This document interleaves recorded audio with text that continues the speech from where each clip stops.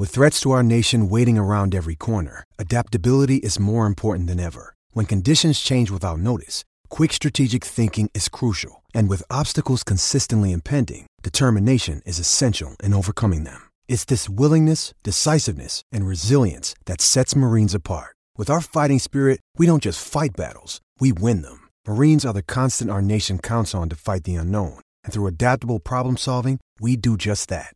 Learn more at marines.com. What's up? Jason Tatum here.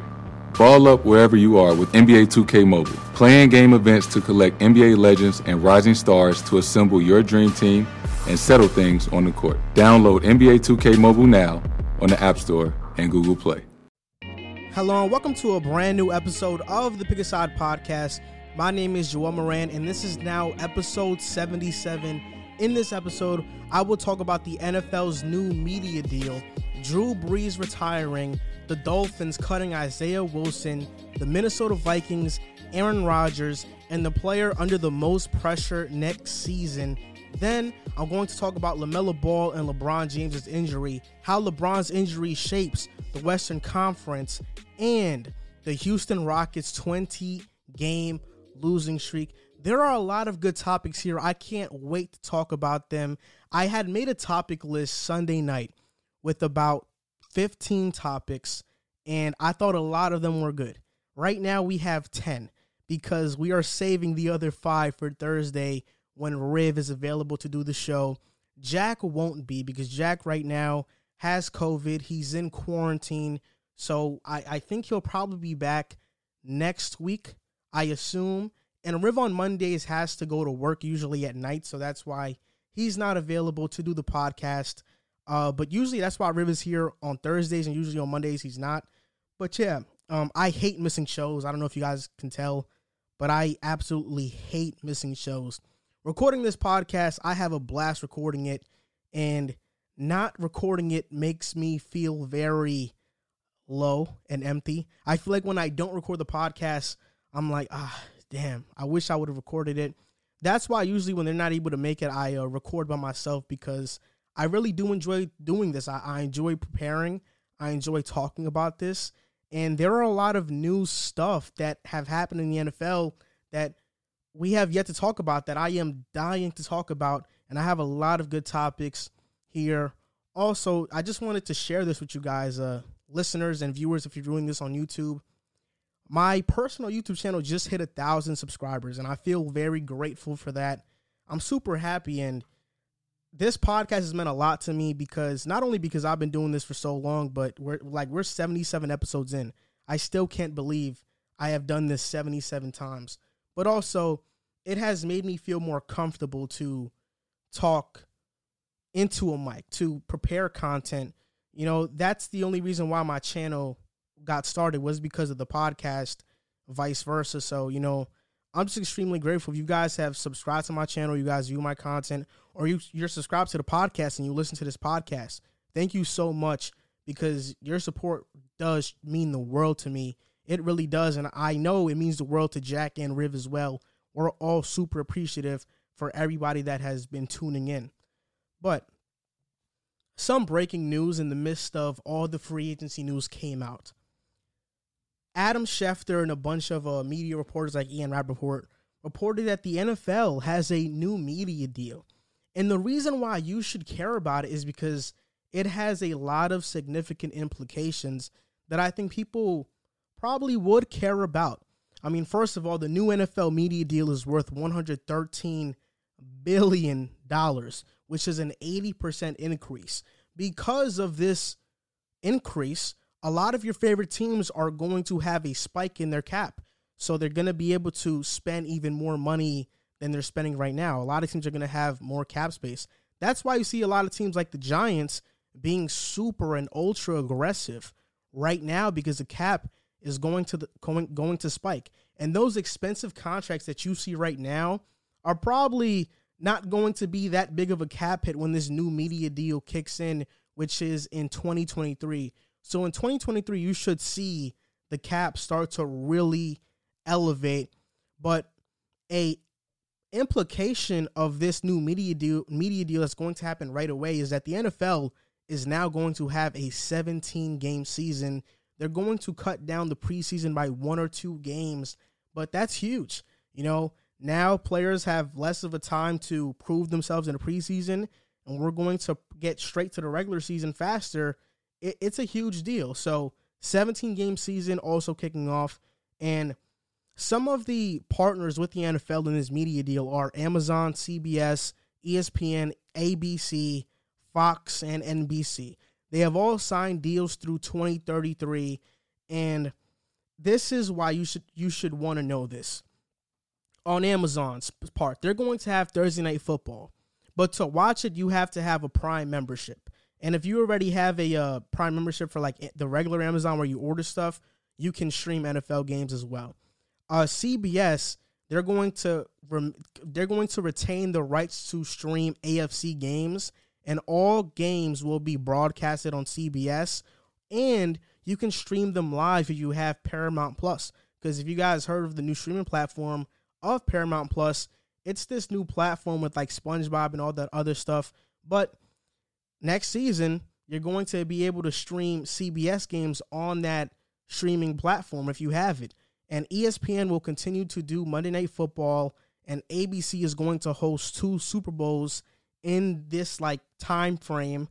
And also Fox retained its rights to NFC, but some games will be streamed on Tubi TV. Why they chose Tubi and not Hulu is doesn't make much sense to me, but I think they should have chose Hulu, but because they own Hulu as well. But it's going to be on Tubi TV, and NBC still has Sunday Night Football, but all games that have been broadcasted on Channel 4, NBC, Sunday Night Football will be available on Peacock. So I think this is huge because if you're somebody like me that has NFL Game Pass, you could probably not get NFL Game Pass, but still watch these games pre-recorded on Peacock or Paramount Plus or Tubi TV. I think that's a huge deal. But if you're someone like me, you probably still have Game Pass because you love to watch the other included stuff that the NFL has to offer.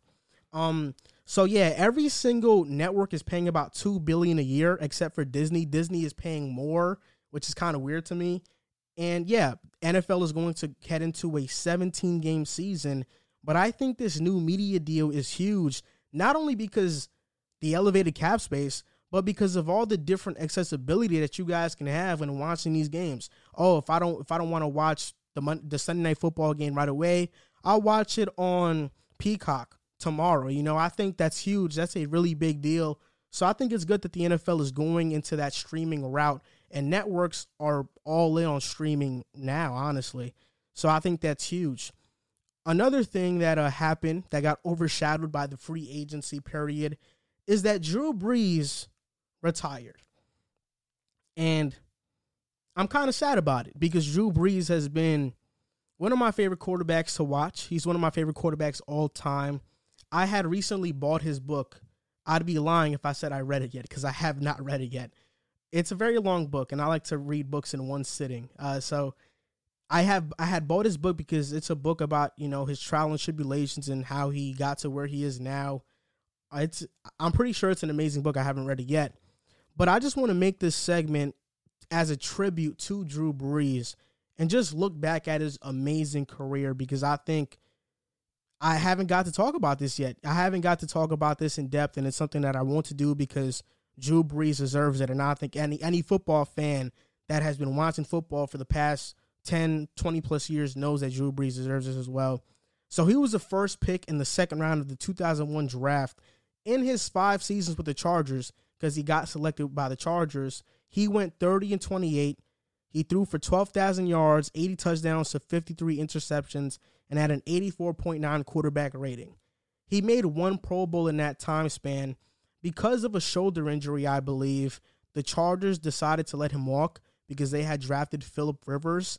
And because of that, Drew Brees ended up with the Saints and was paired up with Sean Payton. And with the Saints, he came right when they had Hurricane Katrina. The city was in a dark place, and Drew Brees going there put a spark to the city. I mean, he joined them in 2006. He made a Pro Bowl the first year that he joined the Saints. He became an All-Pro as well. And the Saints went 10-6, and Brees threw for 4,000 plus yards, 26 touchdowns to 11 interceptions. In 2009, he won the Super Bowl. The Saints went 13-3. They beat the Colts 31-17.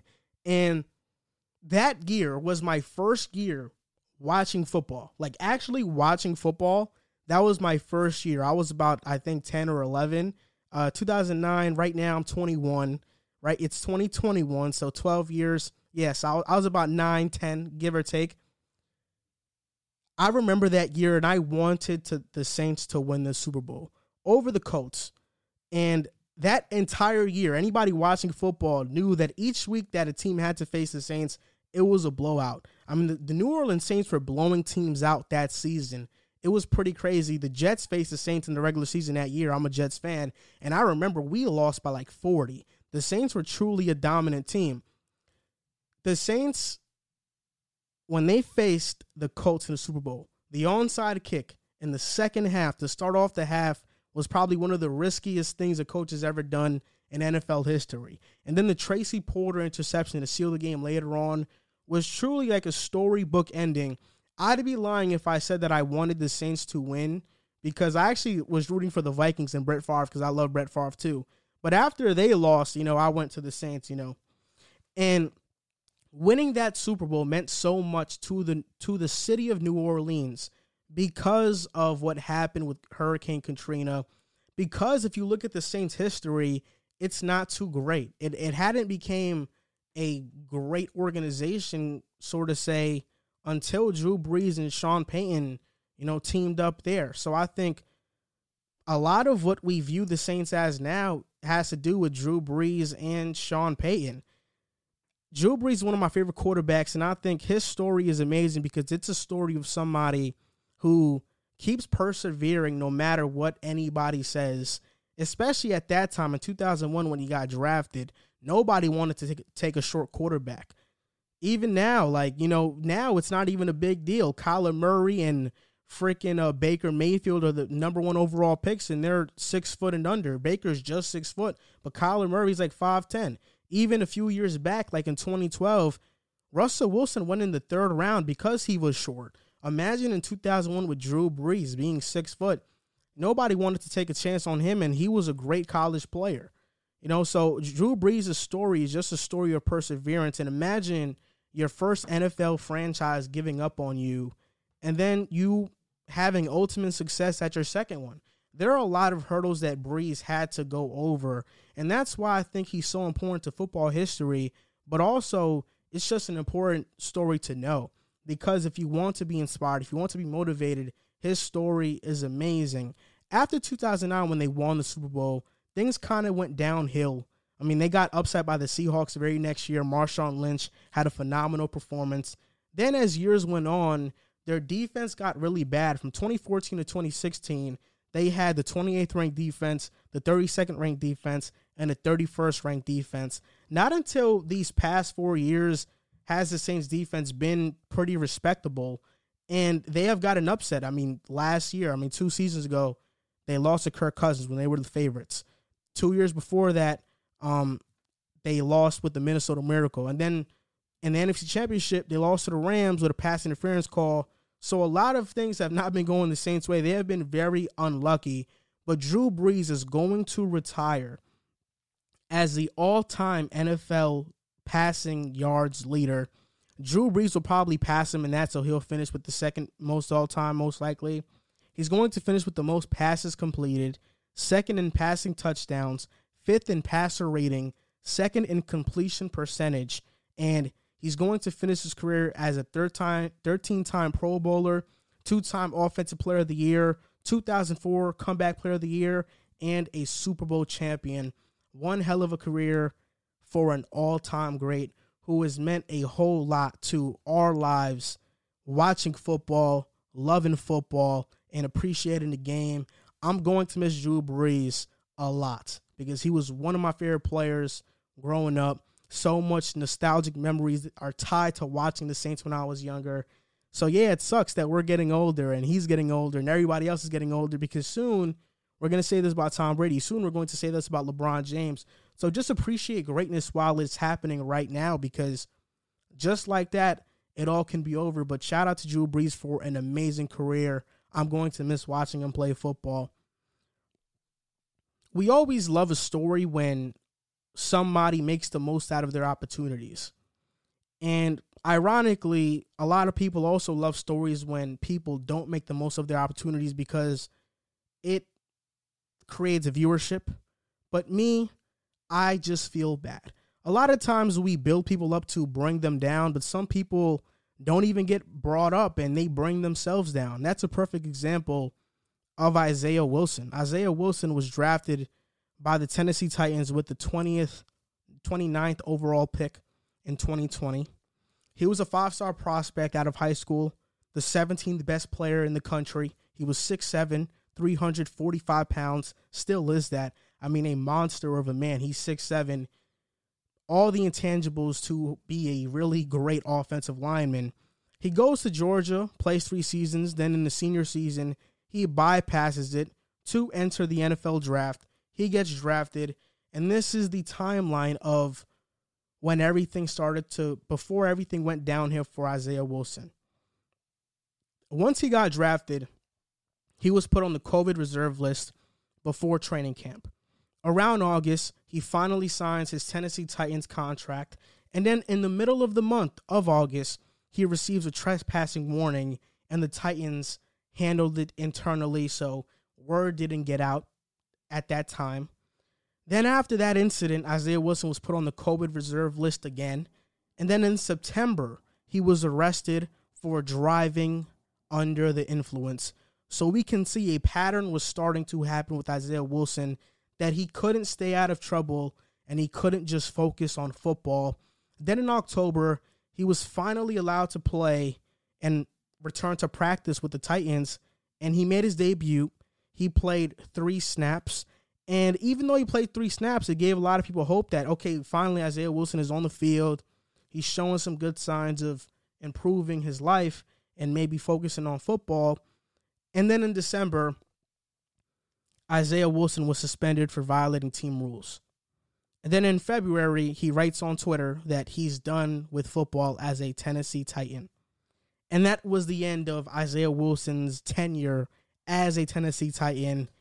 A wasted opportunity for him, a wasted pick by the Tennessee Titans, a waste of time for everybody in that organization, and including Isaiah Wilson. Then he gets a second chance, kind of like what Dwayne Haskins is getting right now with the Pittsburgh Steelers. The only difference is that Dwayne Haskins, it looks like he's doing his thing. It looks like he's focused. He's back on track. Isaiah Wilson, a week into getting traded by the Dolphins, and they didn't give much up. They gave a 7th-round pick, but they got one back. So they basically got Isaiah Wilson for free. He was released by the Dolphins, and nobody knew why. How could he be released so soon? But information about that came out too. He was hours late for his physical. He was late for his onboarding process. He didn't show up for voluntary workouts that he said he would show up to.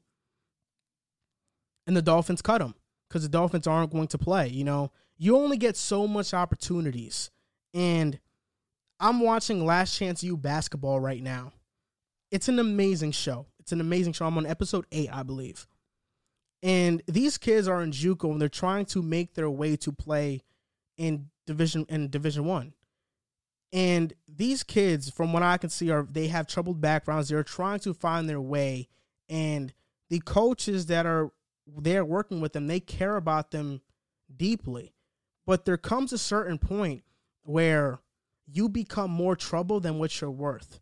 And Isaiah Wilson, that's exactly his case. Okay, we know you're talented, but we're not going to deal with this. You know, on the high school level, on the college level, coaches will deal with that sort of stuff more because they want to win and they know you're probably the best player. In college, Isaiah Wilson was probably the 4th best player on his team, most definitely a top 10 player. In high school, he was the best player on his team. So coaches, because they don't want to lose Isaiah Wilson on game day, they're going to coddle him. They're going to make him feel at home. They're going to do whatever it takes to make sure Isaiah Wilson is happy.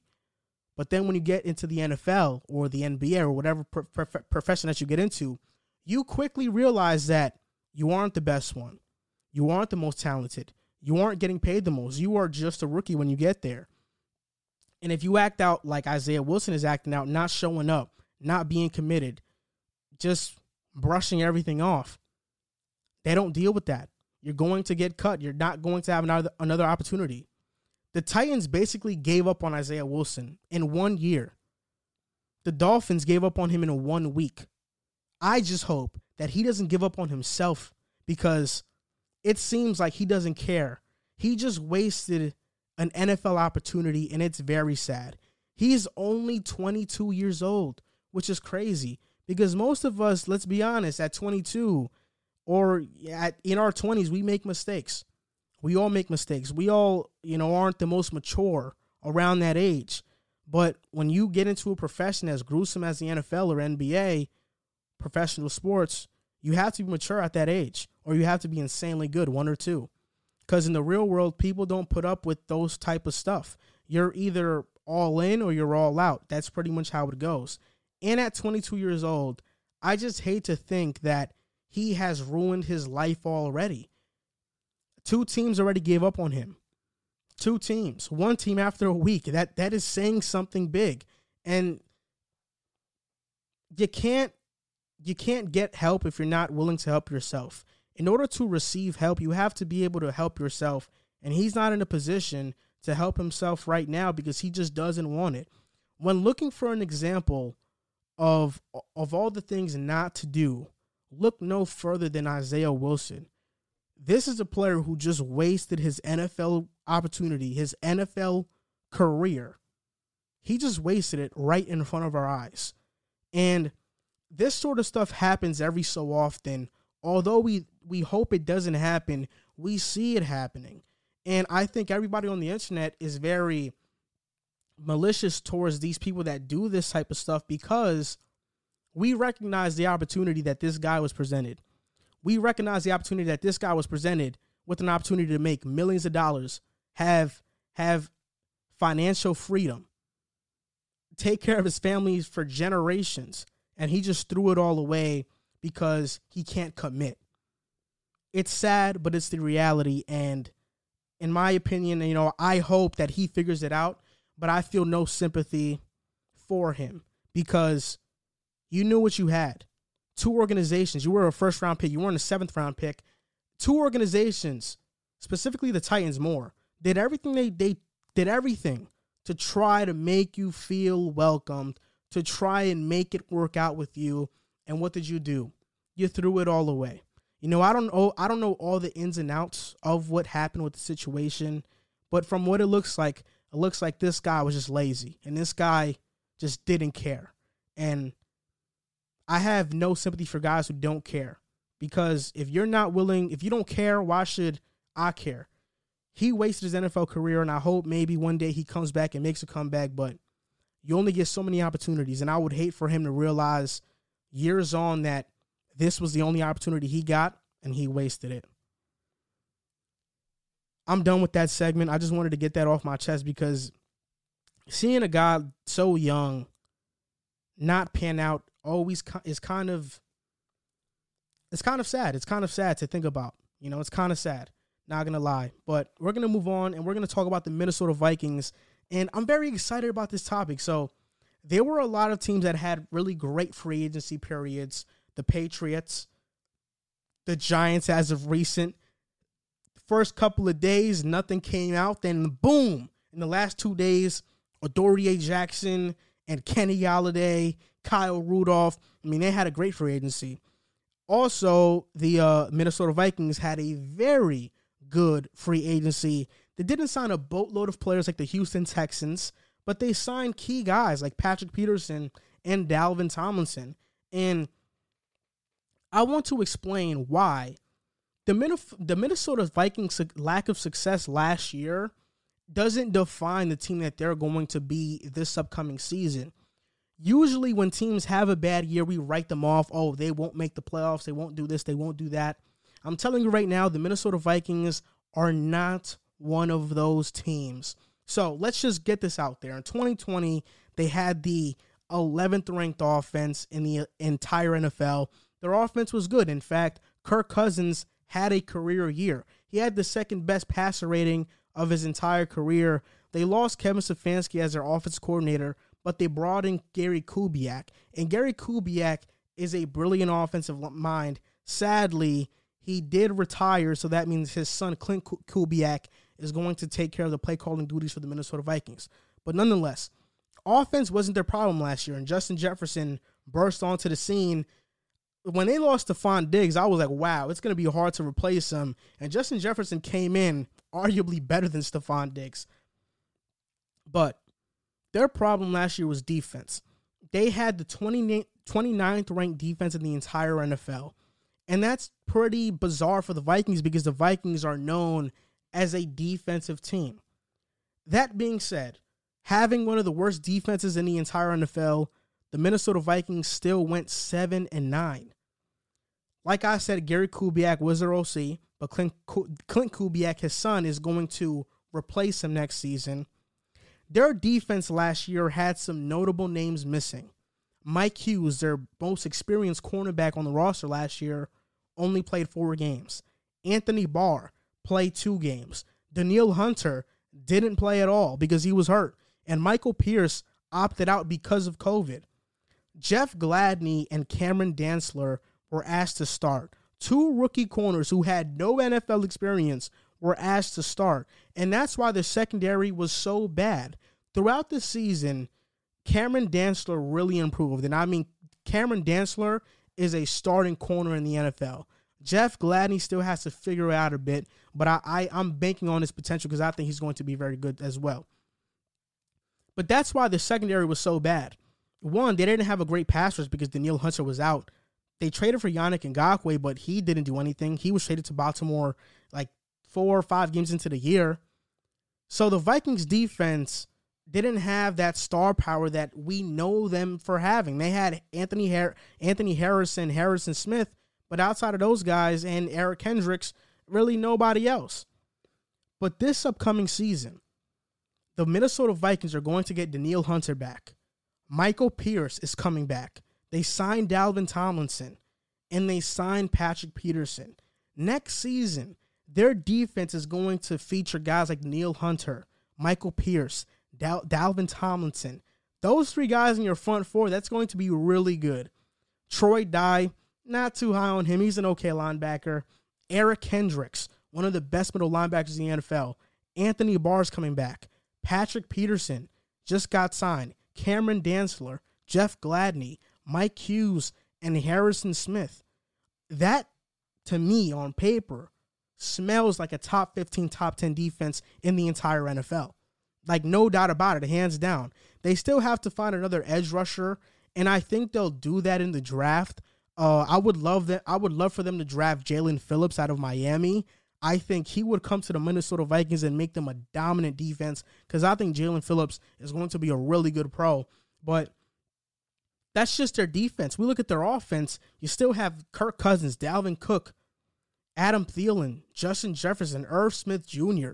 And their offensive line, although it's not great, although it's not good, it's not horrendous like it was in years past. Brian O'Neill has developed nicely.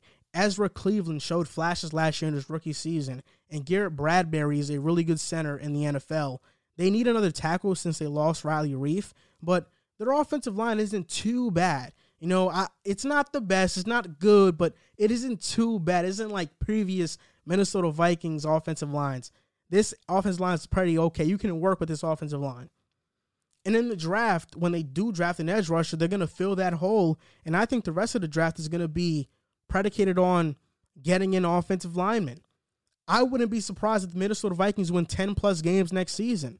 I think if we're in a 17-game season, I would predict for them to win 11 games. The Vikings will be in the mix for the playoffs next year. I'd even say that they're a lock to make it because when you have a top 15 or top 10 defense featured with a top 10, top 15 offense, there's no way that you don't make the playoffs.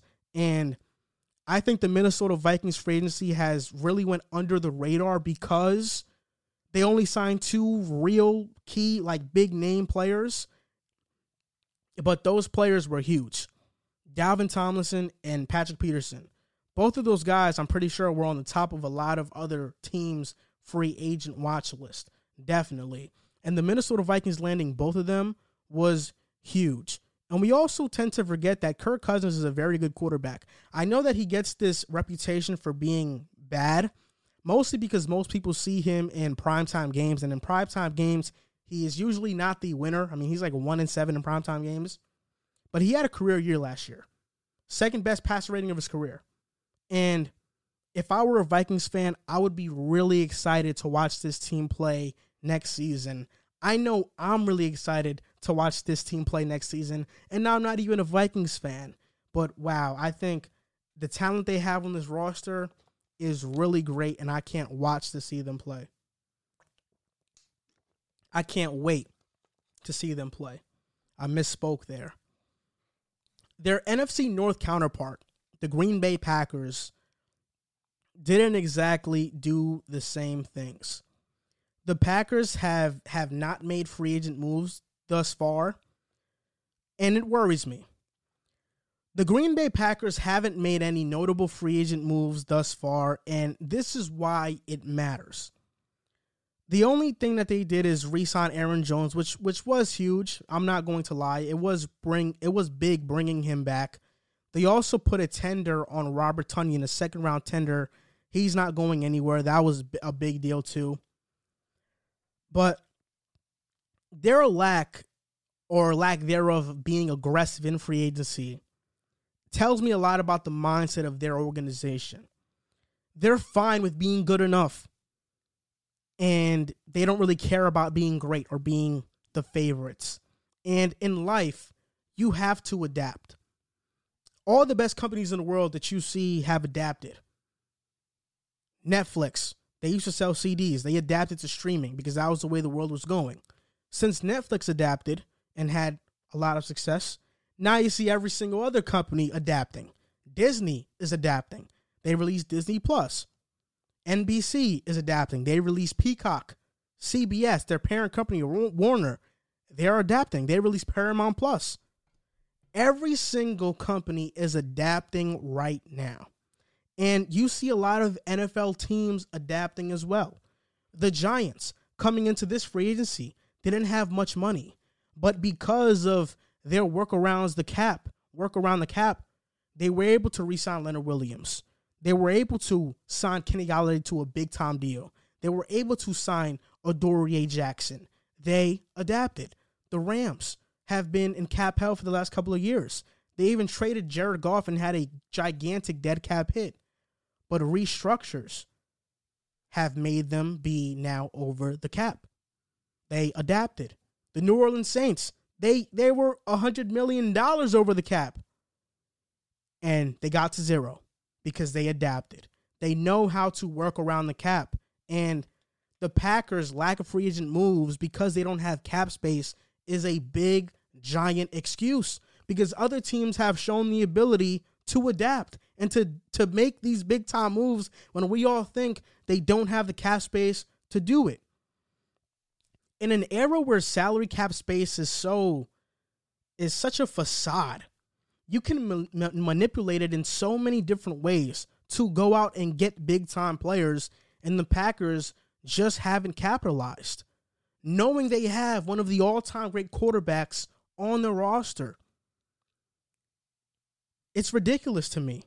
While they did re-sign Aaron Jones, and I guess that's great, they lost Corey Linsley, their all-pro center.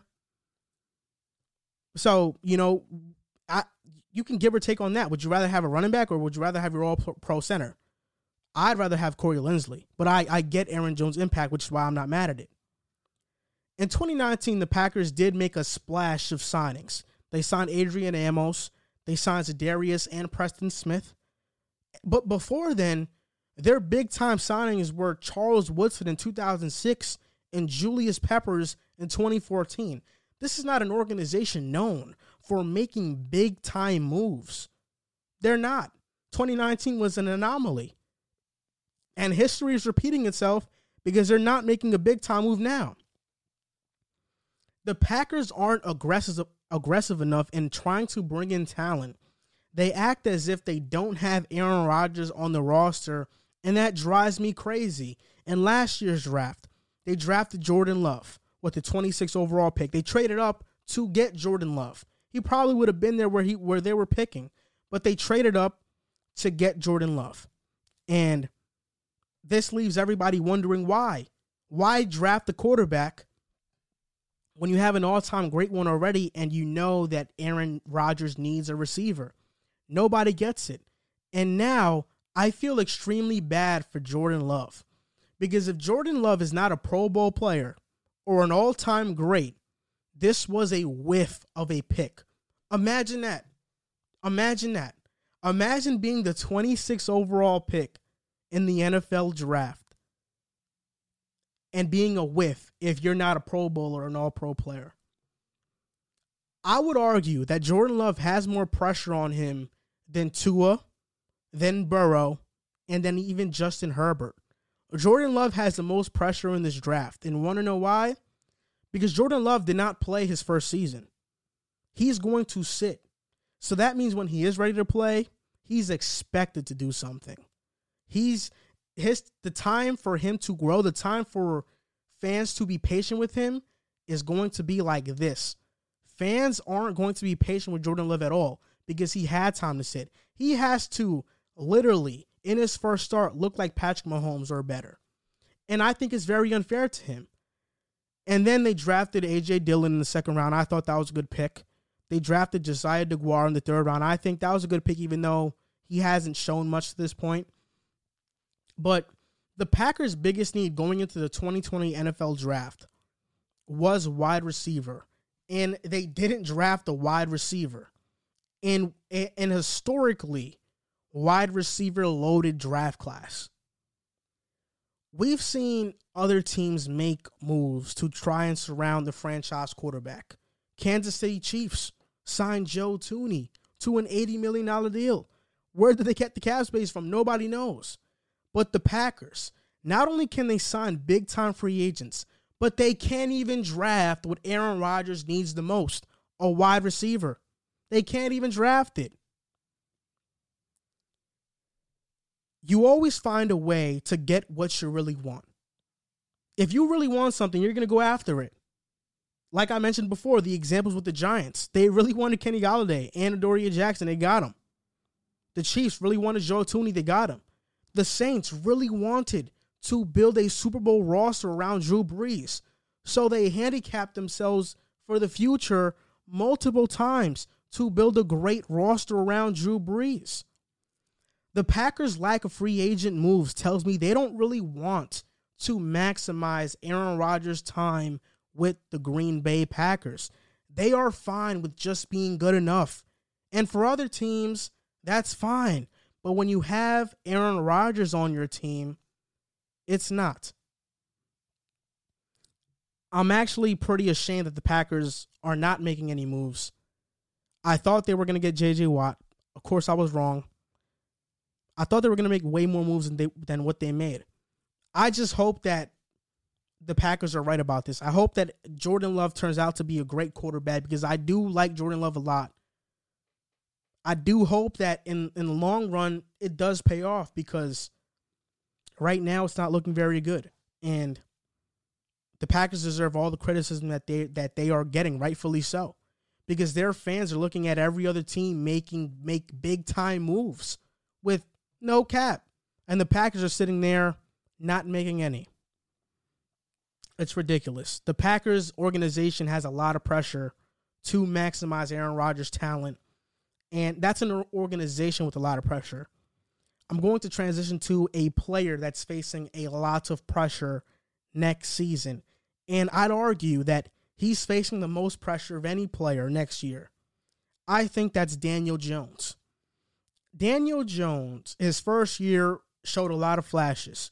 He threw for 3,000 yards, had 24 touchdowns to 12 interceptions, an 88 quarterback rating pretty much, 62 completion percentage, but he had 18 fumbles, which was a problem of his.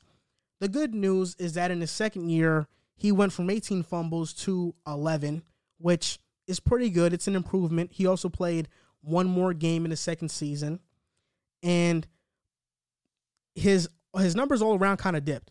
He had 11 touchdowns compared to 24 his rookie year, and he had 10 interceptions, which is less, but still he didn't throw as many touchdowns. Daniel Jones is the first rookie to have 4 or more touchdown passes and 3 or more road games in a single season. Kind of like Baker Mayfield, Daniel Jones had a great rookie season, and then in the second season, regressed. The difference is that Baker Mayfield in his third year did good again. Now, what is Daniel Jones going to do? Quarterbacks nowadays get a timetable of about 2 to 3 years. 3 to 4 years if you're lucky. Sam Darnold got 3 years. He's about to be gone from the Jets. The reason is because with so much quarterback talent coming into the draft every single year, there's no point on experimenting with a quarterback that doesn't have franchise potential. Teams aren't looking for Joe Flacco's anymore. Teams are looking for Patrick Mahomes. So they're always going to try to shoot and hit a star, even if they miss. They're going to try. But the Giants last year had the 9th ranked defense in the entire NFL. Their offense was the problem. They had the 31st ranked offense. But they addressed that in free agency. They signed Kenny Golladay, a number 1 receiver, to a 4-year, $70+ million contract. They signed Kyle Rudolph, a former Pro Bowl tight end, who still has a lot left in the tank. The Giants' offense looks like this: Saquon Barkley, Kenny Golladay, Sterling Shepard, Darius Slayton. They have some depth guys in John Ross and Dante Pettis, and at tight end, Evan Ingram and Kyle Rudolph. I mean, the Giants' offense is stacked. It's stacked. This set of weapons would be any quarterback's dream.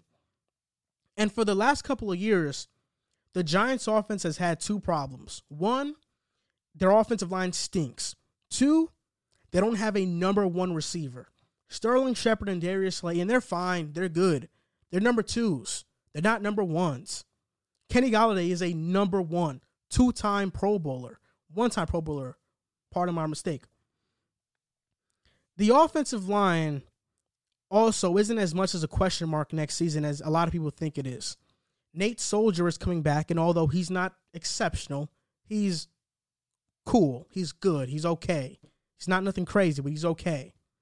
Andrew Thomas, after they fired offensive line coach Mark Colombo, stepped up, and he got better. So did Nick Gates, and so did Shane LeMahieu. And the Giants are probably going to draft an offensive lineman with that 11th overall pick since they signed Kenny Golladay.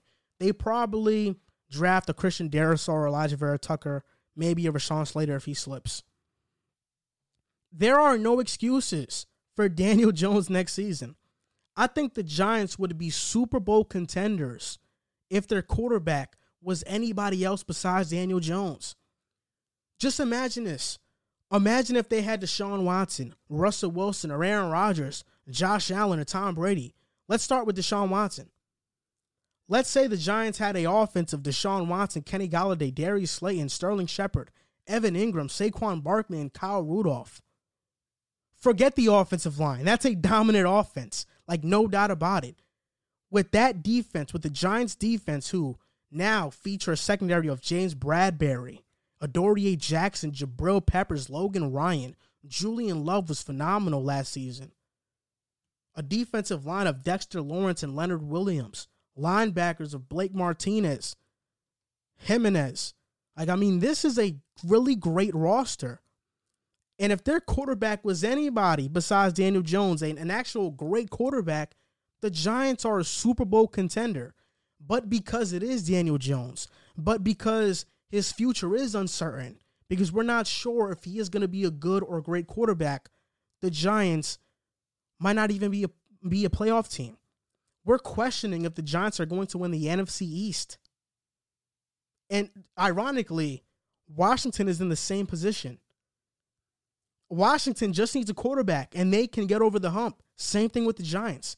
They are in similar positions. Because of Daniel Jones, we are not even sure that they're going to make the playoffs. And I think the Giants have a Super Bowl caliber roster. Daniel Jones has to take a massive leap next season. He is the player with the most pressure on him.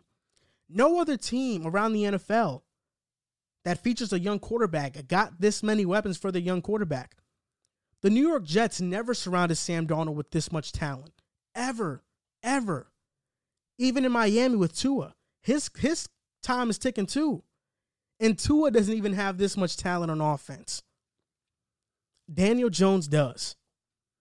So that's why I think he's the player with the most pressure next season. And if he doesn't play great, he will be replaced.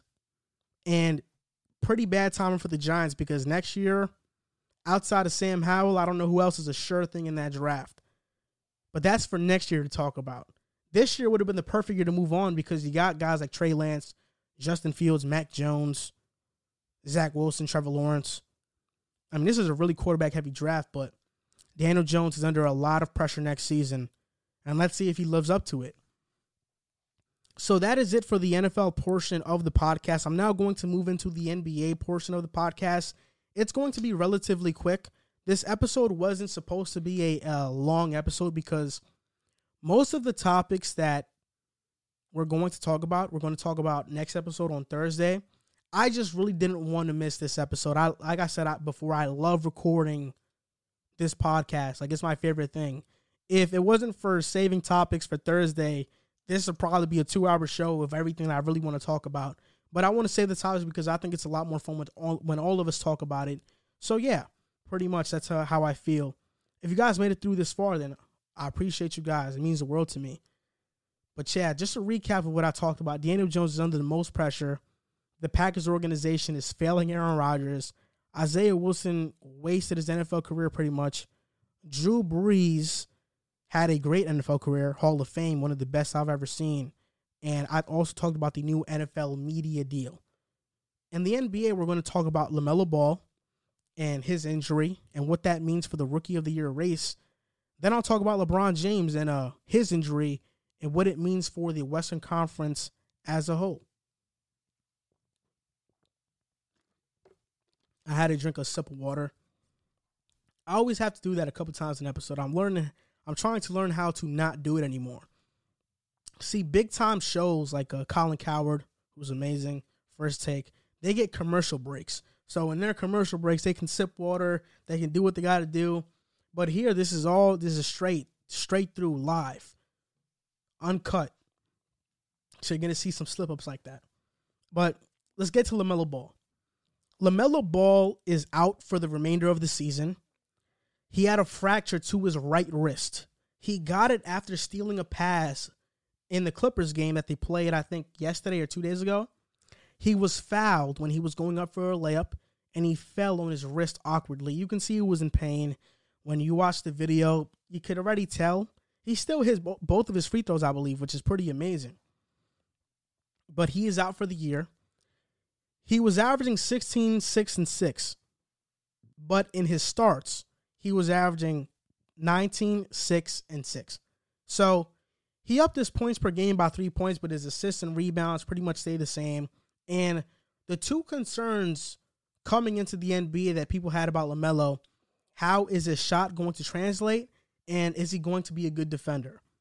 Both of those are out the window because his shot has translated, and he has been a good defender to this point because of his size and intangibles. He's been a really good defender. LaMelo Ball, to me, would have easily been the Rookie of the Year had it not been for him getting injured. And it's a shame that he's out. He was the most exciting rookie this year to watch. He was the most exciting rookie in a long time. I mean, he's the most exciting rookie that I've ever watched. His passing is special. In fact, everybody talks about Jason Kidd, and I think that is a good comparison because their passing is very similar. But another guy I would compare him to was Tyreek Evans. Tyreek Evans' rookie year. Tyreek Evans in his rookie year averaged 25 and 5. I think he was more of a bona fide scorer than LaMelo. But when you talk about their rookie years being point guards that are around 6'6", 6'7", I think their games were very similar, and their rookie years were very similar to each other. I mean, there was no question that LaMelo was winning the Rookie of the Year if he had stayed healthy. Like, no question. He's a special passer. He's a special player. And what's even scarier is that he hasn't even really figured out the game of basketball yet.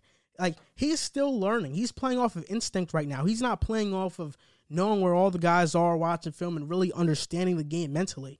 That takes years to learn. That is scary because imagine how good LaMelo Ball is going to be. That's the question I ask.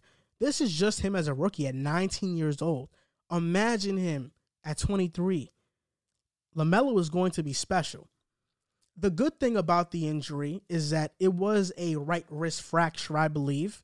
And I say that's a good thing because it's not serious. It's not going to be detrimental to his long-term career. If it was an injury like an ACL or an Achilles, then I would be like, is LaMelo going to come back the same? But since it's a wrist injury, nobody should be questioning if LaMelo is going to come back the same. LaMelo is going to come back the same and even better. Like, no doubt about it. And while he's out for the season, like I said, I think it's going to be better for his game long term because it's not a significant injury. He's going to get some time off now, and he's going to get to practice. He's going to get to do a lot of other stuff. So I think he's going to be really great next season. But I also said earlier, LaMelo Ball was a runaway Rookie of the Year. But now, since he got injured, who is the Rookie of the Year? And D'Angelo Russell kind of gave this a sneak peek. He tweeted out Rookie of the Year with the question mark and an emoji to like an Anthony Edwards highlight or something like that, which was really bad timing by D'Angelo Russell because, I mean, come on, you look like a buffoon doing that. Like, who does that? Like, come on. A guy just got injured and that's your reaction. Then again, that is the same guy that did snitch on Nick Young for cheating on Iggy Azalea. So, can't really trust those guys too much. But Anthony Edwards is probably going to win the Rookie of the Year now. Because who are the other guys in the race? Tyrese Halliburton, Emmanuel Quickley, Sadiq Bey. Not enough guys for me. Tyrese Halliburton has been good. He has been efficient. But he hasn't been spectacular. Like, he's been a good rookie. Like, he's been great for a rookie. But he hasn't been LaMelo, and he hasn't been Anthony Edwards. The only thing that was holding back Anthony Edwards was his efficiency. But he started to pick that up. I mean, since the All-Star break, Anthony Edwards is averaging 27 points, 6 rebounds, and 3 assists per game. He's shooting 44% from the field and 39% from the three. And the closest to him in the race is probably Tyrese Halliburton. And Tyrese Halliburton is averaging like 12 points per game. So there is no way that he's going to win over Anthony Edwards. Plus, you put Edwards' stats on top of his highlight clips, his dunks, his posters. They've been phenomenal. Because of that, there's just simply no way that they give the Rookie of the Year to anybody else. Anthony Edwards is going to win the award. We know that he's a lock to win it. I think he's a lock to win it unless he gets hurt too. But yeah, I think it's a shame because LaMelo, I think, deserved it this year. He was by far the best rookie and most exciting rookie to watch. I hope he comes back better. And I don't, I know he's going to come back better, but I hope everything goes well for him. I'm going to miss him watching him play this season because he was really phenomenal. He was a great player this year. Another player that had an injury was LeBron James. LeBron James is going to miss several weeks with a high ankle sprain. And can the Lakers maintain their playoff standing without LeBron and Anthony Davis? Because Anthony Davis is not playing either. The Lakers don't have LeBron, and they don't have Anthony Davis. They are 0-2 without LeBron so far. They are 11-9 without Anthony Davis. So even when it was just LeBron on the court, the Lakers were struggling. They weren't winning games. Now they don't have both. They're currently the 3rd seed at 28-15. And the 8th seed is only 5 games behind in the Dallas Mavericks. Can the Lakers drop 5? I think they can. It's a possibility. The Lakers have the 8th hardest strength of schedule moving forward, which means without LeBron or Anthony Davis, their schedule is going to be tough. Can Dennis Schroeder, Montrezl Harrell, and Kyle Kuzma keep them afloat? I'm not sure. Dennis Schroeder is more of a complimentary player. Kyle Kuzma is more streaky. He already figured out his role with LeBron and AD. So him going back to kind of like the Lonzo days of the Lakers is going to be tough for him. And Montrezl Harrell, just a guy, to be honest. I think he has high energy, but he's very bad defensively. So he's not the sixth man that we all thought he was when he was with the Clippers. I don't think he's really the same. But it's very possible that the Lakers do drop down to the 8th seed in the time that AD and LeBron are out. And imagine that. Imagine the Lakers going into the playoffs as the 8th seed. They would probably be the most dominant 8th seed in history. They would probably be the first 8th seed since the New York Knicks in 2000 or 1999. It was 1999. They'd be the first team to go to the finals as an 8th seed since the 1999 Knicks. If they were to be the 8th seed, that's what I believe. But what this tells me about the West is that the West is wide open this year. Any team can make it out the Western Conference. The Utah Jazz, the Portland Trailblazers, the Los Angeles Clippers, the Phoenix Suns, the Denver Nuggets. Like, you name any team. If LeBron and AD are not a full go, any team can make the finals out the West. This is any team's opportunity to make the finals. Kind of like when Jordan took 2 years off of baseball, 2 years off to go play baseball. Every team knew, especially in the East, that their window of opportunity was now. That's kind of like what the West is now, with LeBron and AD not being a full go right now. It's wide open. It's literally the wide, wild, open West. And between these teams, I can't really pick a winner. I like Utah. I really do. But they have been slowing down as of recently. Their efficiency was at an all-time high. And to ask them to continue to keep doing that is going to be tough. Plus, Rudy Gobert in the playoffs, when he has to switch onto guards, it's going to be tough. The Clippers. The Clippers are just too much of a streaky team. Sometimes they play hard, sometimes they don't. Kawhi Leonard is phenomenal, but you can't really count on Paul George. And who else on that team can really get you a bucket? Lou Will, we've known him to be a really great sixth man, but he just hasn't been that guy this year or even last year for the Clippers. Then you look at the Phoenix Suns. The Suns have a great team, but they're just way too young for me to really pick them right now. I don't think they have the depth to really go that far. Or not to go that far, but just to make the finals. The Denver Nuggets. I like Denver, but they just have too much injuries. Gary Harris, Paul Millsap, even though I think he did come back. I'm not sure. I'm not too certain about their injury history and what can happen there.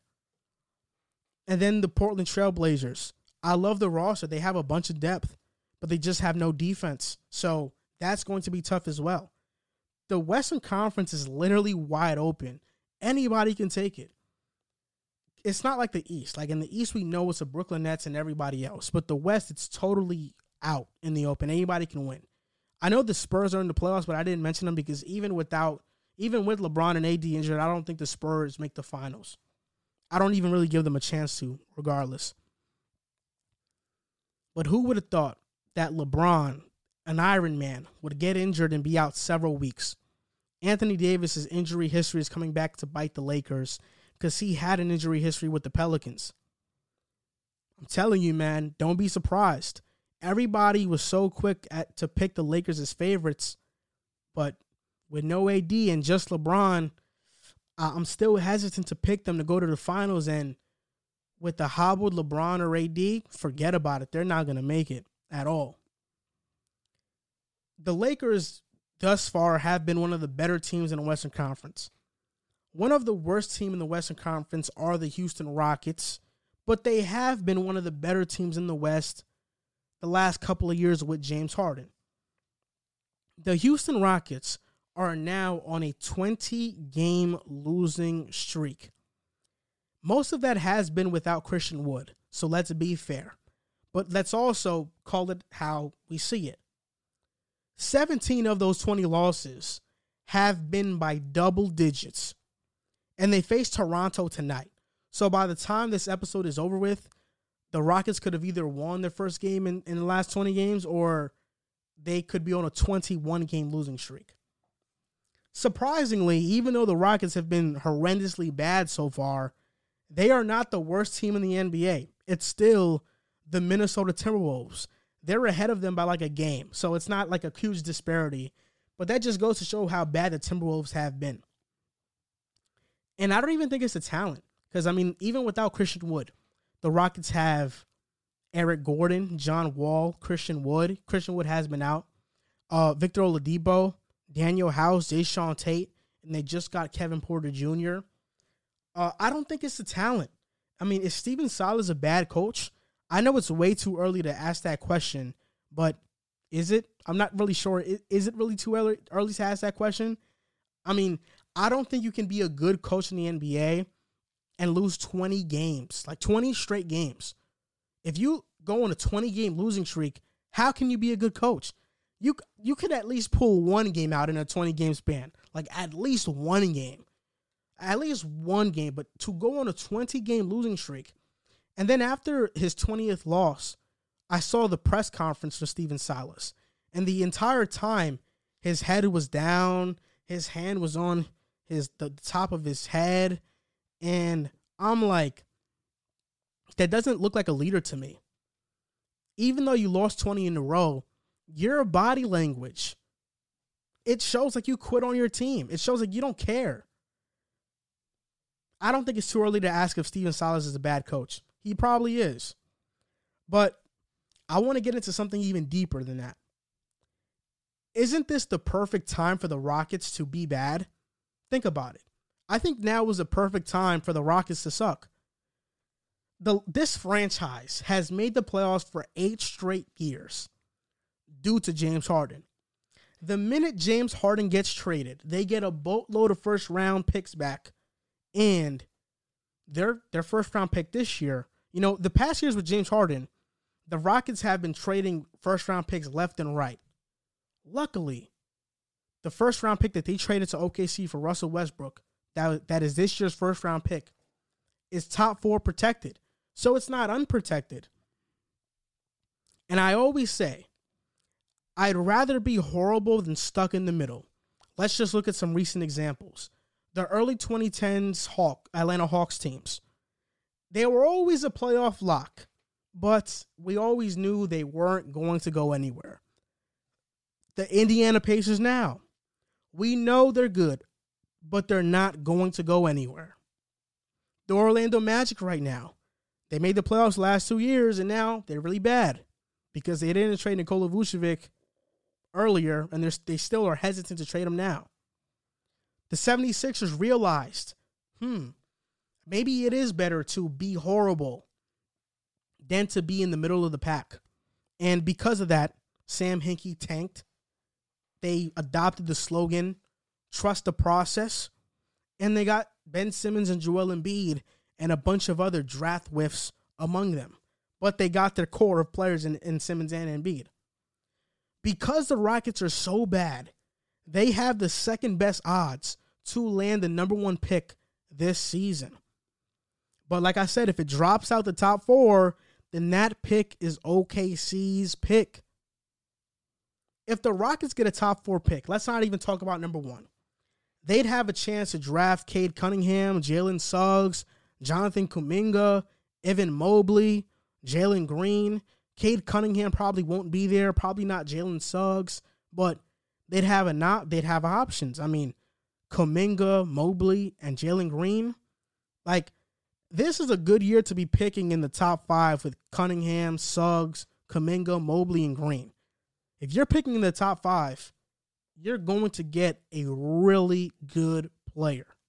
For the Rockets, they hope it's top 4 because they can't slip out the top 4.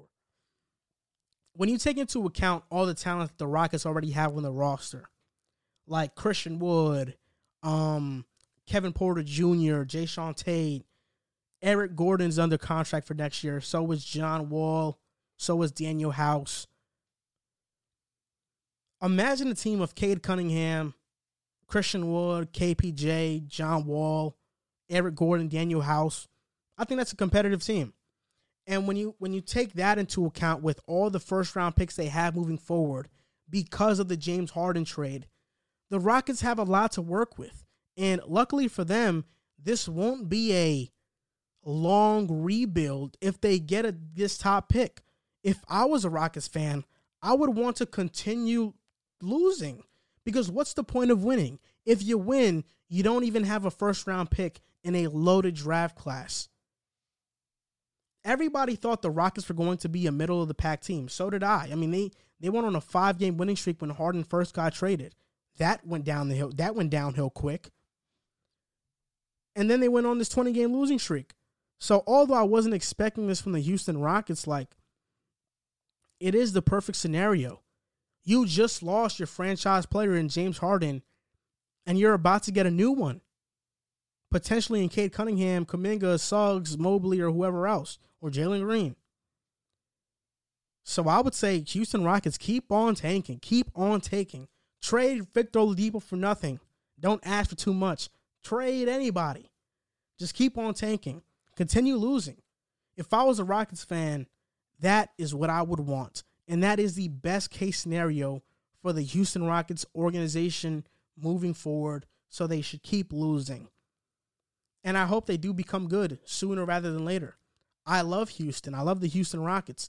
Although I don't like their current uniforms, I still like them as a team. So, keep on losing. The tank is on, and it should be on. You can't let that pick go past top 4. Hopefully they figure it out. That is going to do it for this episode of the Pick Aside Podcast, episode 77. It was an hour and 5-minute show. Not a long show. We're about to hit an hour and 6 minutes. It wasn't a long show. I'm going to say I am kind of disappointed that it wasn't a longer show, because whenever a show is an hour or so, I kind of feel like I whiffed you guys. But trust me, I do a lot of research. Just when it's only me talking, it's hard. It's harder to prepare for a show when you're one person, because when Jack and Riv, or we have a guest on here, we're bouncing back and forth and having a conversation. So our conversations are longer. When it's just me, I'm just talking to myself. So I can only fill up so much time. I can't talk for 10 minutes on one segment, so that's why. But I'm glad that if you guys enjoyed this episode, I'm glad. It makes me happy. I put a lot of work into this. Today, I just bought a monitor. I just bought a gaming monitor because I'm going to start streaming, playing 2K or Call of Duty or Madden, whatever that is, because I always enjoyed gaming. And since I do have my YouTube channel now, when I go live, I'd rather go live and play some video games and talk with the audience instead of going live and just showing my face the entire time. So that's why I got it.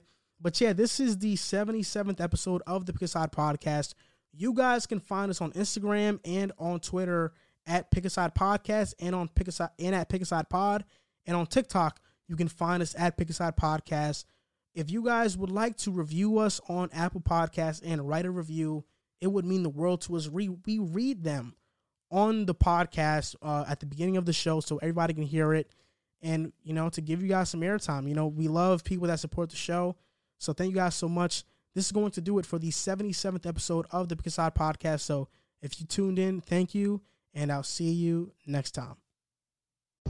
This is Jonathan Macri from the Knicks Film School podcast. In case you didn't know, the show you are listening to right now, as well as my show, is part of the Blue Wire Podcast Network. Blue Wire was founded in 2018 on the concept that independent podcasts would be more successful if they worked together. Today, Blue Wire has grown to feature 300 shows led by former athletes, media professionals, and passionate fans. Over the past few years, Blue Wire has privately raised over $10 million to expand their team, podcast network, and business operations. Now, they are raising another round on WeFunder. WeFunder is a crowdfunding service that connects startups with investors. It's a cool platform that gives everyone the opportunity to be part of a growing startup. You could invest for as little as $100. In other words, you don't have to be a millionaire to invest in cool companies on WeFunder. Blue Wire is raising money to expand their sales team and improve operations, which in turn will help this show continue to grow. If you would like to be a part of the Blue Wire investment round or want to find out more information, go to wefunder.com/Blue